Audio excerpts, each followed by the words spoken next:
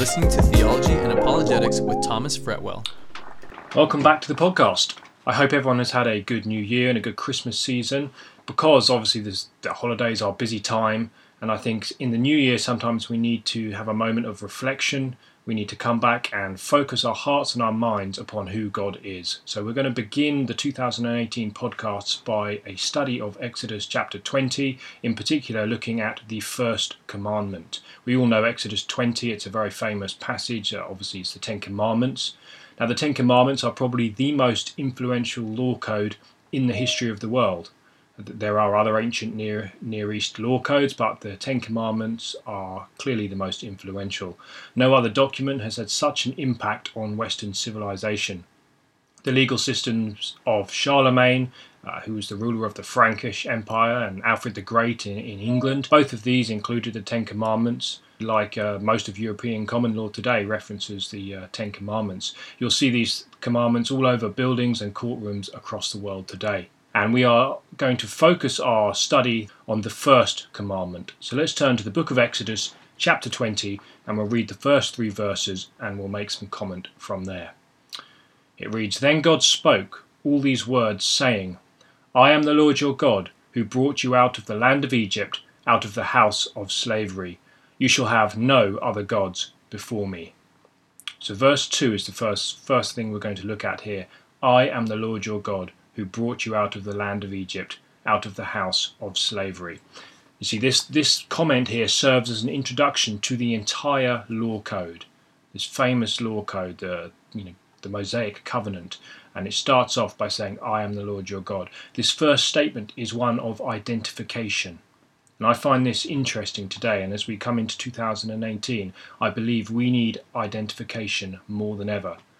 In an age like this, we need to know identification about God and also about ourselves. You see, we do live in the social media generation, and one of the things that social media has enabled is that everyone can have an opinion on anything, and they can air that opinion. Now, obviously, I uphold free speech, but the problem is, with this, what I've seen online is that suddenly everyone becomes an expert, and they're giving their opinions on everything from God to what God is like, to the things that God doesn't mind or likes to do, and ultimately, there's no authority. You see, when everyone is an expert, there is no ultimate authority. It is ruled by the opinions of men. And in our culture, we have a political correctness that demands certain things of us. We don't judge other people's opinions. Such is our culture. Really, the culture and the standard is set by the standards of political correctness. Often we see the way this affects interpretations of God. We lower God to be in tune with our own moral standards, and therefore he is not offended by what we do. This is not going to work. When it comes to God and who he is, no other opinion is necessary. God alone has the right to define who he is, and he has done that in the Holy Scriptures. And the first commandment here is an acknowledgement and a recognition that he is the Lord, our God. You notice the word Lord there is all in capital letters. This is the Hebrew tetragrammaton, Yud-He, Vav-He in Hebrew, the Yahweh it's often pronounced. This name is the covenant-keeping God of Israel. It's the covenant-keeping God of Abraham, Isaac, and Jacob. It's the God who was present at the burning bush when he called Moses, who said to him, "Take off your shoes, you are standing on holy ground." This is the Holy One, the Eternal One, the Immortal One, the Holy One, the Righteous One. This is God. He is the Lord of hosts. It is he who is so set apart, no one or anything can compare to him. He is the one who is enthroned in the heavenlies. He's surrounded by multitudes of heavenly hosts, crying out to him day and night, "Holy, holy, holy are you." Every breath you take is given by virtue of his sovereign grace. He is the one who created all things by the word of his power, and he upholds all things together. This is God, and this is how he reveals himself to us. It is our job to accept it. and we learn to love who he is when we come into relationship with him. In Exodus chapter 19, you see that amazing scene which in preparation for the giving of the law on Sinai, where God warns Moses to set bounds around the mountain to make sure that people who are not sanctified do not come up and gaze upon the holiness of the Lord lest they be consumed. This is the God of Israel. And you notice in verse 3, he reminds them of his actions. I am the Lord your God who brought you out of slavery in Egypt. They were obviously, the children of Israel were slaves in Egypt. You read the narrative in the book of Genesis, and now Moses was called and he led them out, and ultimately they will go to the promised land. But this statement connects the entire giving of the law with the entire Exodus narrative, connects it. So you have the plagues, the call of Moses, the crossing of the Red Sea, the defeat of Pharaoh, and everything that you read through the wonderful books of Genesis and Exodus. And now we come to this point in Sinai, the giving of the law. You see, God is a God of action. He is always working to bring about his purposes. And his purposes span the entire world. Personally, he is always working in our lives. Even if we don't feel like he is, God is there and he is not silent. Let's read verse 3. You shall have no other gods before me. You see, the ancient world was filled with polytheism. This is the belief that there are many gods. We find this with the Greek pantheon of gods, with the Egyptian gods, and in kind of Middle Eastern or Eastern, like Hinduism religions today, still have multitudes of gods. And often we find that these gods are really small gods. They often create themselves, they have sex with each other, they're very controlling, they're petty, they're immoral, they fight with each other. If we're honest, these are gods clearly made in our own image. They represent man more than they do God. It kind of reminds me a little bit today of what we have in the Marvel universe. You have Thor fighting Loki and Superman and all these different wonderful figures, but they're doing things that are really just like men, except with special powers. This is really what the ancient gods were often like.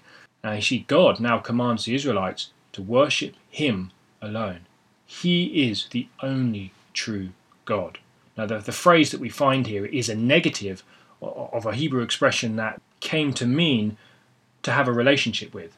Obviously it's used in the negative sense here, but it went on in the Hebrew language to become an idiom for marriage. And marriage was later used as a way to describe God's covenant relationship with Israel. You see, the most intimate of all relationships became the analogy for God's relationship with his people. The commandment implies there are to be no third parties in a person's relationship with God, just as there is in marriage. You see, no pursuing anyone or anything else for their affection, if it takes away from your partner in marriage or in your relationship with God. We need to take note of this. What fills our heart? What fills our affections? What do we desire? Because if they fill our heart, it will fill our time and it will fill our mind. And ultimately, when these things are filled with something else, they will supplant the purpose and the place of God where he should have preeminence in our life. We need to understand that. I believe that's a message for 2018. The Bible here in this first commandment is clearly teaching what we call monotheism. This is the belief that there is one God. The Bible clearly teaches it. The famous creed of monotheism that the Jewish people have, Deuteronomy 6:5, Shema Yisrael Adonai Eloheinu Adonai Echad. Hear, O Israel, the Lord is our God, the Lord is one. Deuteronomy 4:39, Know therefore today and take to your heart, the Lord, he is God in heaven above and on earth below, there is no other. I am the first and I am the last, and there is no God besides me, it says in Isaiah 44 verse 6, the book of Isaiah. I am the first and I am the last. Now, obviously we understand that Jesus later applies these designations to himself, clearly proving that he is the one true God. In this verse, some people object that is it an implicit acknowledgement that there are other gods? This is not the case at all. It's not an admission that other gods actually existed and he just wanted to be first among them. It is a statement that acknowledges the belief in the culture that other gods exist, but it is also a refutation of that belief at the same time. And again, this is another very important reminder to us as we head into the new year. We do not want to be tempted and influenced to try to fit in with the culture, because that will destroy the uniqueness and the witness of the church and your personal devotional life. We are to be salt and light to the culture, our light is to shine before men, and we are to be salt and light. Okay, that means we are a preservative, and we also show people the way. Obviously, it's Christ working this through us by his Spirit. You see, if we cave in to the culture, we lose our saltiness. And the Bible says, Matthew 6, what good is that then? Nothing. We cannot preserve if we model ourselves on the culture. We are to model ourselves on the calling that we have in Scripture, on the authority of the Word of God. You see, the culture tells us plenty of things. At the moment, the culture loves to tell us things about what it considers truth. It'll tell us about God. It loves to pontificate about ethics and what God does and does not like. This commandment refutes all of that. It is a clear and direct reminder speaking to us today to stand firm on the true identification of who God is and to understand that the Word of God is what God has spoken. He is the one true God of Israel. And I think on a very personal level, it does remind us that we shouldn't place anything in a superior position to God. Every area of our life must be brought into obedience. Let me read you a quote from a book called Chorev. It's a Hebrew book that just comments on this first commandment. Quote, it says, I, the Lord, am your God, means that I am your creator, your lawgiver, your judge, the director of your thoughts, your feelings, your words, and your action. Every one of your internal and external possessions has come to you from my hand. Every breath of your life has been apportioned to you by me. Look upon yourself and all that is yours as my property, and devote yourself wholly to me. Be the instrument of my will, and so join freely the choir of creation as my creature, my servant. It's a wonderful quotation there, and we find those sort of sentiments echoed in the words of Paul, that we are to offer ourselves as living sacrifices to God. Now this is wonderful, yet we also know from the New Testament perspective, as members of the New Covenant, that this first covenant had some very specific purposes in mind. One of these was to show us, in fact, our sin. Romans 7:7, what shall we say then? Is the law sin? May it never be. On the contrary, I would not have come to know sin except through the law, for I would not have known anything about coveting if the law had not said, you shall not covet. That's one of the purposes of the law. Another one is to point us to Christ. Galatians 3:24, therefore the law has become our tutor to lead us to Christ, so that we may be justified by faith. You see, just as Moses was the mediator of the Mosaic covenant, Jesus is now the mediator of the new covenant. And the parallels you find when you understand this are beautiful. You see, obviously, it was Moses who went up to the mountain to receive and teach the law of God. This is why oftentimes in the New Testament you find, like the Sermon on the Mount of Olives, Jesus, when he is giving the words of the new covenant, he will often be on a mountain. The parallels here for the Israeli nation. Hebrews 8 verse 6.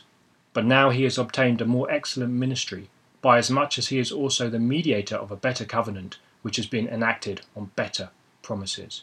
You see, the death of Christ, which ratified the new covenant, from which we secure our spiritual blessings, which secures us our forgiveness and our relationship with him, Christ today, as the one true God, bids you to enter into that living relationship with him.